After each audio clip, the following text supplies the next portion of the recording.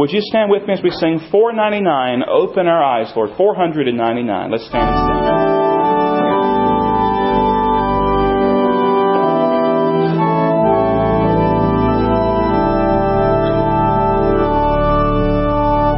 Open our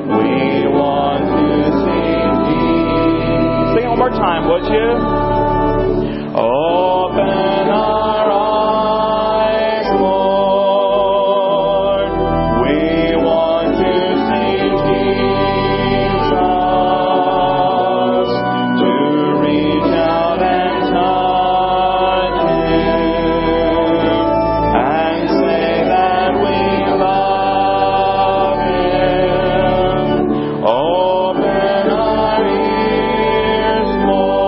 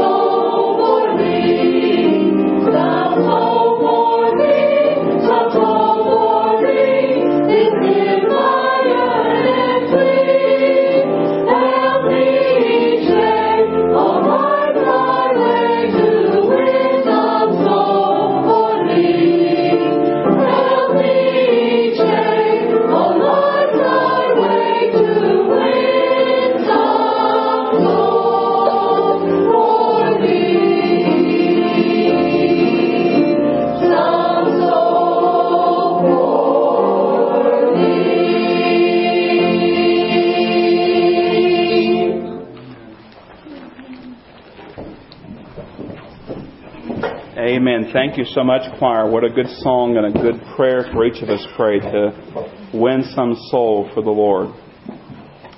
The late preacher and evangelist Vance Havner once said, when I was a boy, preachers used to talk about holding a revival. What we really need is somebody who will turn a revival loose. And as I read that, I thought, well, I need to think about that a little bit. In fact, I've been thinking a lot this past week about revival, the theme of revival. What is it? What does it look like? How do we define it? How do we describe it? Have we ever even seen a revival personally in our own life? Now, when most of us think about revival, we think about a special week of meetings. Well, it used to be a week. We've kind of shortened it to where now it's probably either 3 or 4 nights, maybe a Sunday through a Wednesday or a Monday, Tuesday, Wednesday. 3 or 4 nights where we have a special week of meetings. And so maybe 3 or 4 hours at the most. And we call it a revival. Is that a revival? Well, others would say, well, a revival is really people getting saved. So when several people are converted and come to faith in the Lord Jesus Christ, someone might say that a revival has occurred. As you think about that, listen to what I ran across. Evangelism, as fine as it is not revival. After a signally successful meeting, Billy Graham was asked, is this revival? And you think about Billy Graham, you watch maybe the Billy Graham classics on television, you see hundreds and thousands of people coming forward to receive the Lord Jesus. And someone asked him, is this revival one time? And here's what Billy Graham said. No. When revival comes, I expect to see 2 things which we have not seen yet. First, a new sense of the holiness of God on the part of Christians.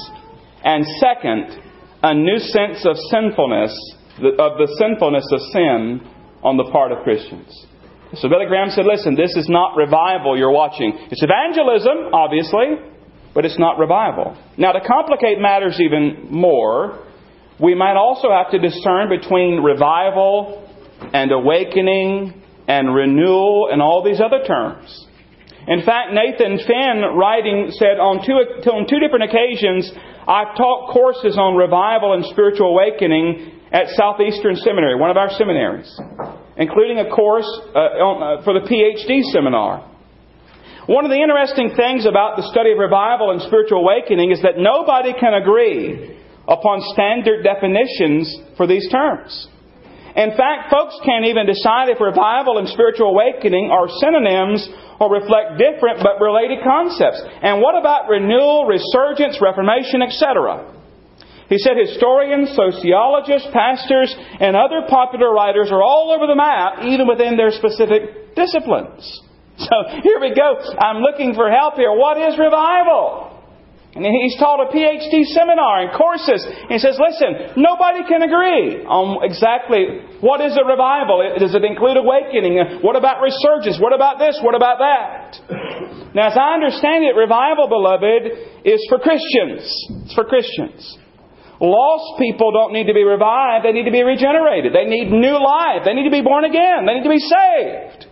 But Christians, they need revival. But how do we describe it? How do we define it? How do we explain it? Let me give you some examples of how people have tried to define revival.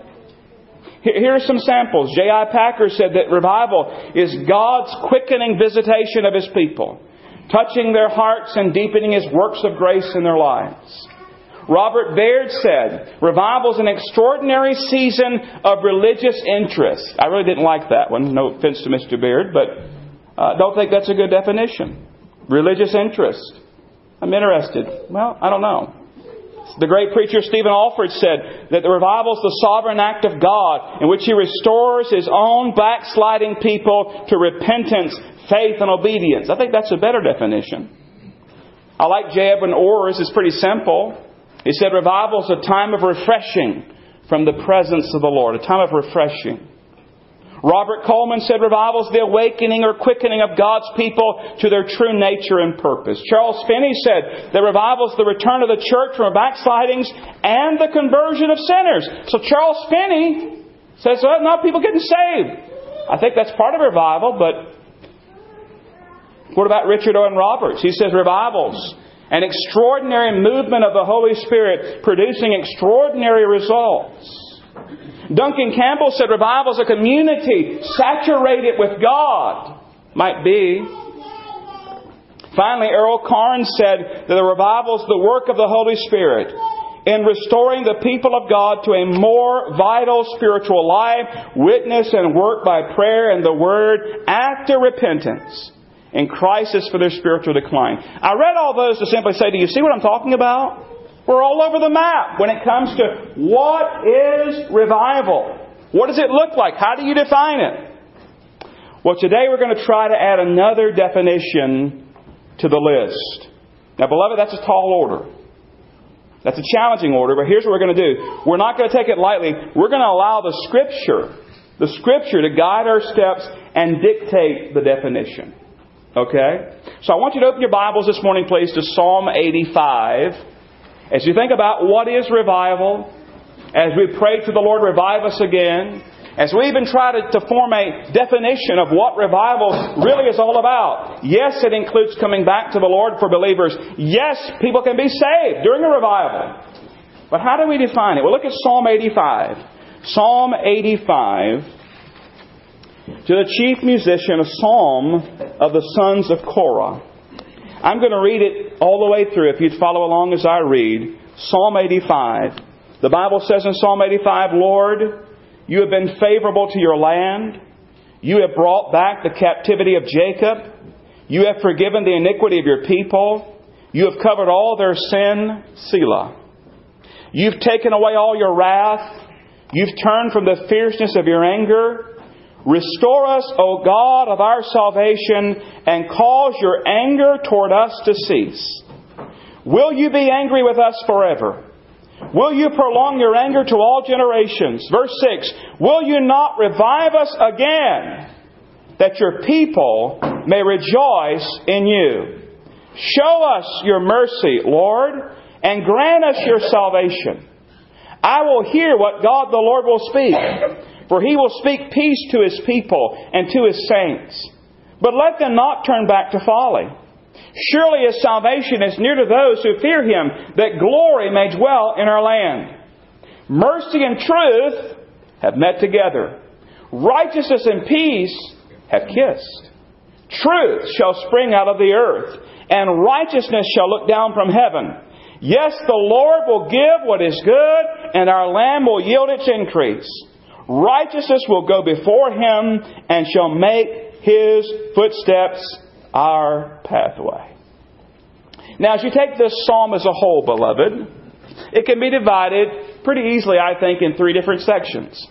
In verses 1 through 3, it's talking about what the Lord has done. It's looking back to the past.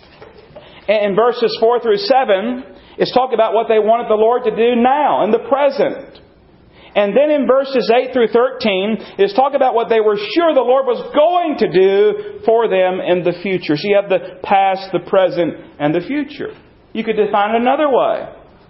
In verses 1 through 3, we have praise. In verses 4 through 7, we have prayer. And in verses 8 through 13, we have faith and hope. That deals with the logical structure. That deals with the breakdown of the psalm. But we need to remember this, beloved. This is a psalm. It's a psalm. We have the hymn book of the Bible here. Their song book. Many of you remember back in May, you sent me to the Basics Conference out in Cleveland, Ohio. And I want to thank you for sending me again, because I learned something there about the Psalms, about teaching and preaching the Psalms, about studying the Psalms, that made the entire trip worth it. What I took away from those 2 sessions on the Psalms was worth flying to Cleveland and attending this conference. In 2 sessions, a man by the name of Christopher Ash taught on 2 different Psalms. And this being a pastor's conference, they were kind of giving instruction on looking at passages of Scripture and guidance and so forth. And so you not only got the teaching and the preaching for yourself, for your own spiritual edification, you got help in teaching and preaching later. He gave 2 great lessons, and I don't think I'll ever forget them. So this morning you get an ROI. You get a return on investment. You sent me, I went, I learned, I come back, and I want to share these with you. And I think if you'll take these two lessons, it will open up the Psalms to you in a way that maybe you've never seen them before. First of all, when it comes to teaching the Psalms, preaching the Psalms, instructing from the Psalms, he reminded us that a Psalms teacher is more like a music teacher than a biology teacher. Now I know we have teachers here. We have math teachers and we have music teachers and all kinds of teachers here. But think about the difference between a music teacher and a biology teacher. He was making the point that when you stand to teach a psalm, you're not supposed to go about it methodically like a biology teacher dissecting a frog. Now here's this and here's that, and boom, boom, boom, you go through these steps. And instead, you're like a music teacher. This is a psalm. And a music teacher teaches the meaning, yes, but they also teach the tune.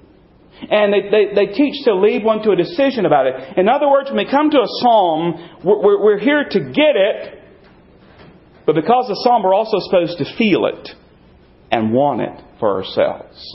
In other words, there's emotions involved in these psalms.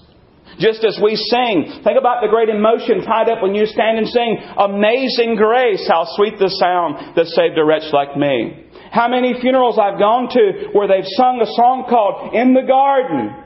And when you stand and you sing that song, there's emotion tied to the song. And so there's emotions here.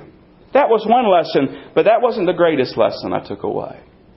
The second and greatest lesson was this one. He said, when you come to a psalm, whether you're reading it, studying it, or whatever, you want to ask three questions. Three questions. Number one, what would it have meant for an old covenant believer to sing or pray this psalm? What would it have meant for an old covenant believer, someone in the Old Testament, to sing or pray this psalm? That's question number one. Question number two is this. What would it have meant for Jesus of Nazareth to sing or pray this psalm? Think about that. The Lord Jesus singing or praying this psalm. And the third question is this. What does it mean for us corporately, as a church, a body of Christ today, to sing or pray this psalm?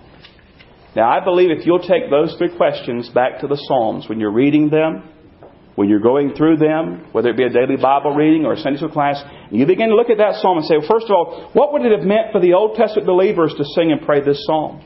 And then secondly, what would it have meant? What would it have looked like for Jesus? What would Jesus be thinking? What would it mean for Him to sing or pray this psalm? Because more than likely He did. And then thirdly, what does it mean for us today to sing or pray this psalm? Beloved, I'll be honest with you, those three questions were worth the trip to Cleveland for me.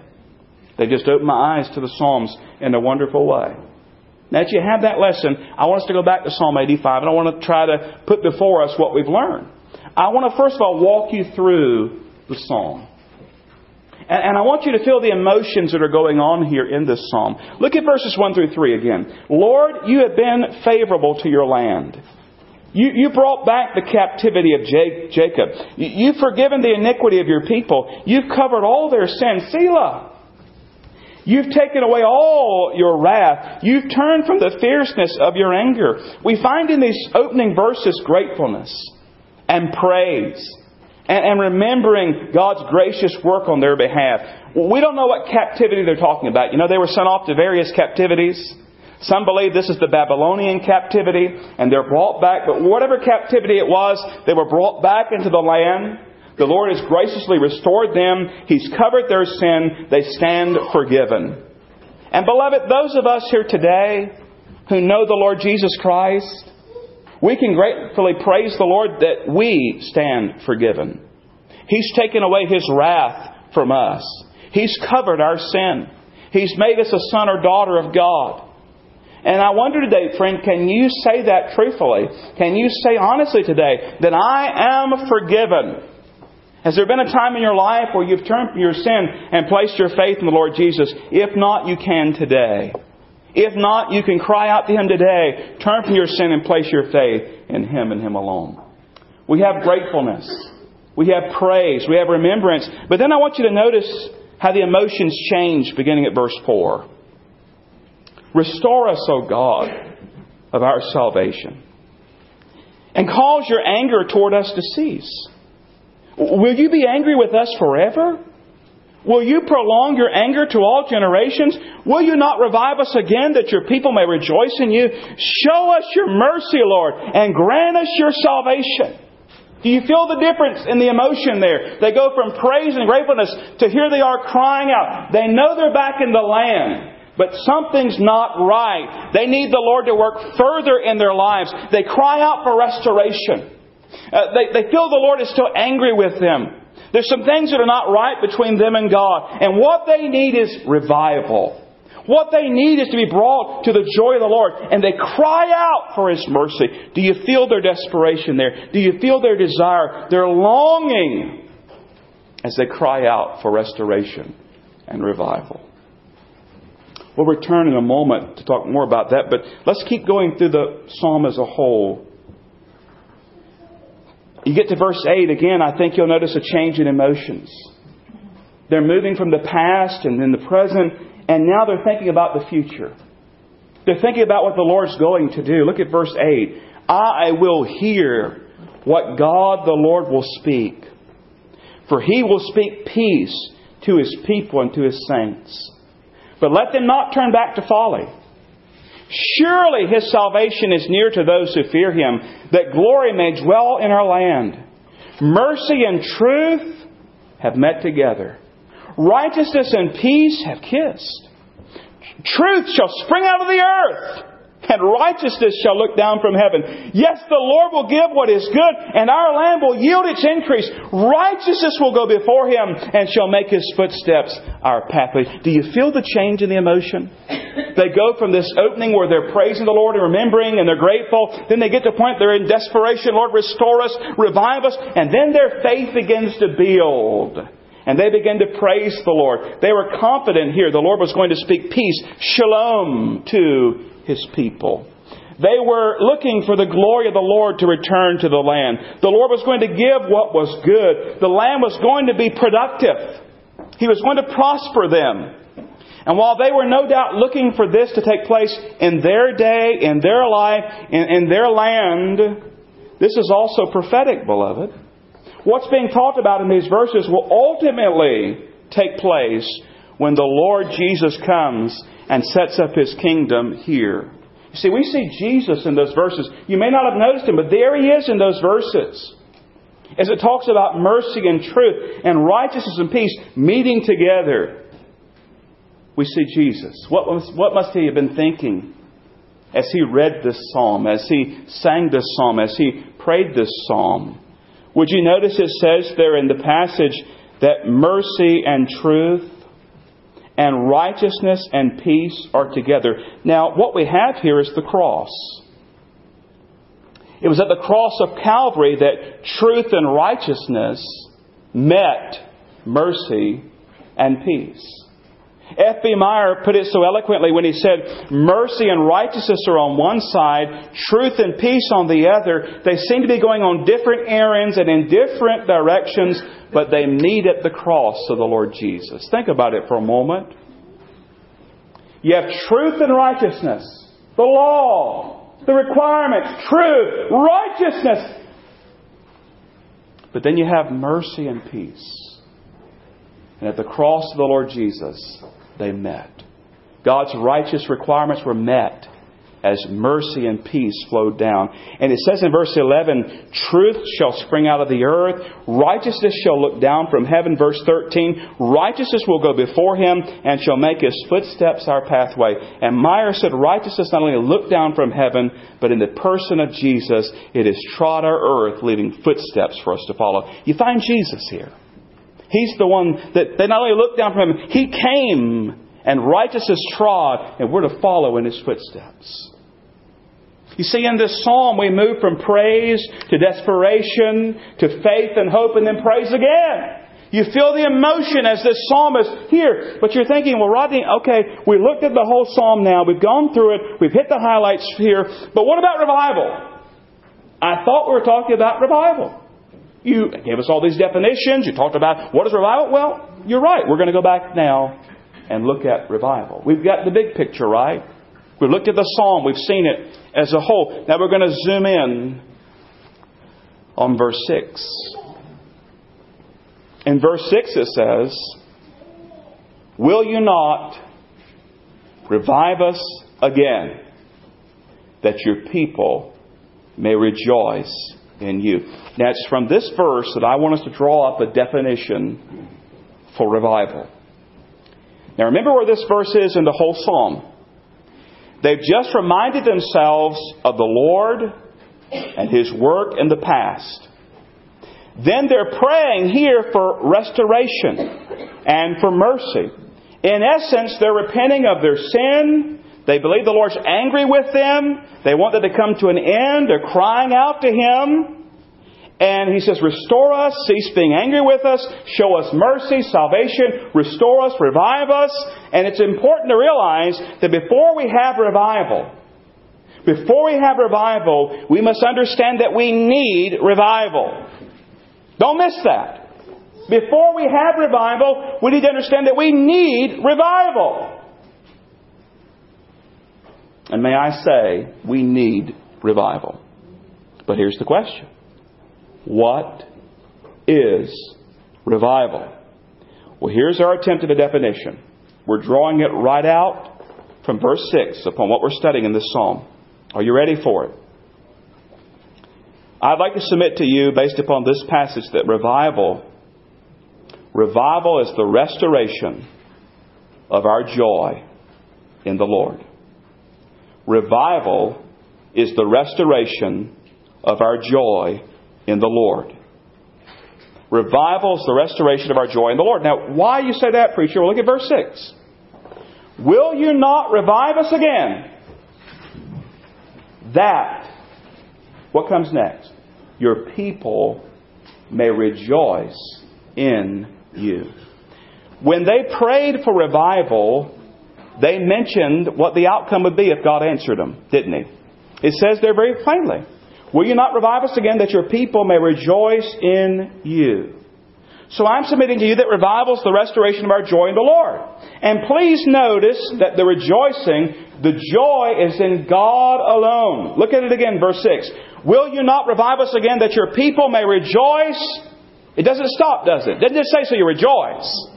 There's two more words there. That they may rejoice in you. So revival is the restoration of our joy in the Lord.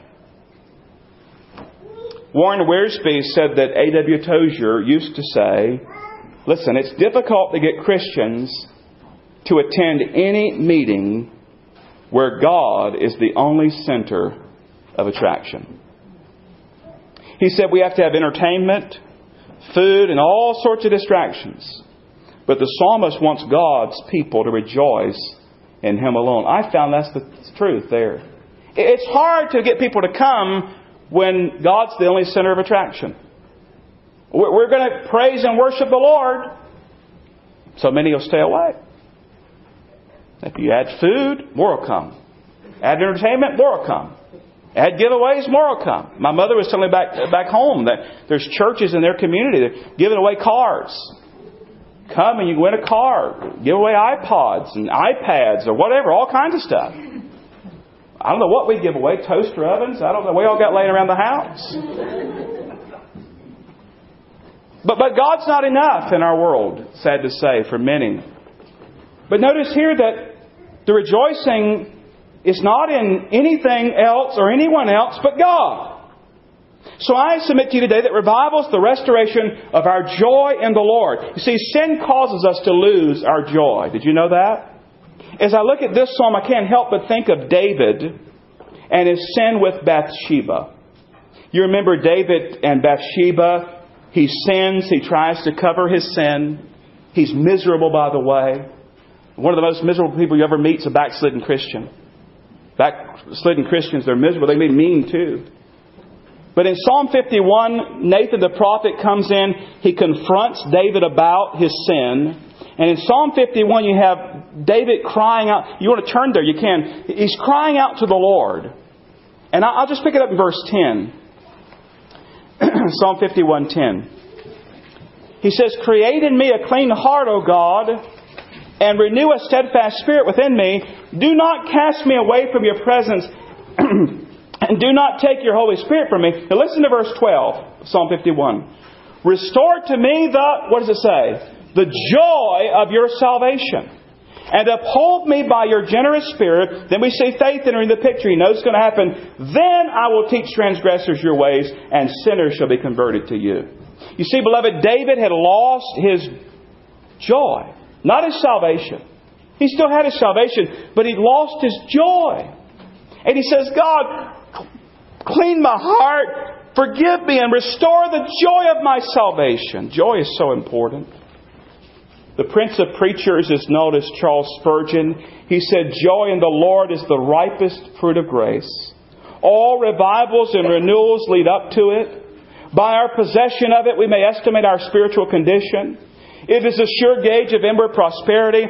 A genuine revival without joy in the Lord is as impossible as spring without flowers or day dawn without light." You cannot have a revival without joy. Joy is so important. And here we find that sin leads to a loss of joy. That's why David, he cries out, "Restore to me the joy of your salvation." And not only does sin cause a loss of joy in the Lord, it also leads to a loss of strength. Listen to what Nehemiah chapter 8 verse 10 says. "Then he said to them, go your way, eat the fat, drink the sweet." Now I don't want to stop there because some of you are like, "Amen, praise the Lord. That's what I want to do. Go your way, eat the fat, drink the sweet." But don't stop reading yet. "And send portions to those for whom nothing is prepared, for this day is holy to our Lord. Do not sorrow." And the last part says this, if you know it. It says, "For the joy of the Lord is your strength." And so if I'm walking around without my joy, and I've lost the joy of my salvation, then I've lost my strength as well. Joy is so important. Listen to what 1 Peter 1:6-9 says. "In this you greatly rejoice, though now for a little while, if need be, you've been grieved by various trials." We're looking at 1 Peter right now in Sunday school. Verse 7, "That the genuineness of your faith, being much more precious than gold that perishes, though it is tested by fire, may be found to praise, honor, and glory at the revelation of Jesus Christ, whom having not seen you love."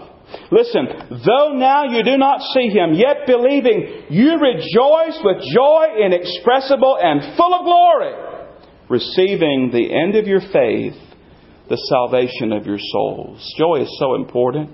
I love Psalm 30 verse 5. The Bible says, "For His anger is but for a moment, His favor is for life. Weeping may endure for a night." What does it say?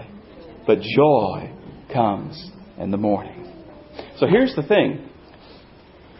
If we're correct, and I'm drawing it from Scripture, and I know there are other definitions, other facets to it, but I think we could add this to the list of definitions. If revival's the restoration of our joy in the Lord, then we have to ask this question: when do we need revival? Well, listen. We need revival anytime we lose our joy in the Lord. We need revival. And so I might need reviving a couple times a day sometimes. Or I might go a stretch where the joy of the Lord is my strength and I'm rejoicing. But anytime I lose my joy in the Lord, I need revival. Can I add a second thing to that? I think we need revival anytime that we enjoy something or someone else more than we enjoy the Lord. Think about that for a moment. There are times we allow things into our life and things to hinder us and get us off track. And we begin to enjoy that thing, that person, that event, that whatever it is. We enjoy that more than we do God. We need revival. We need revival. Because I believe revival is the restoration of our joy in the Lord. Now here's the question. Very simple. I want to summarize it. What is revival? I believe from this passage, revival is the restoration of our joy in the Lord. When do we need revival? Anytime we lose our joy in the Lord.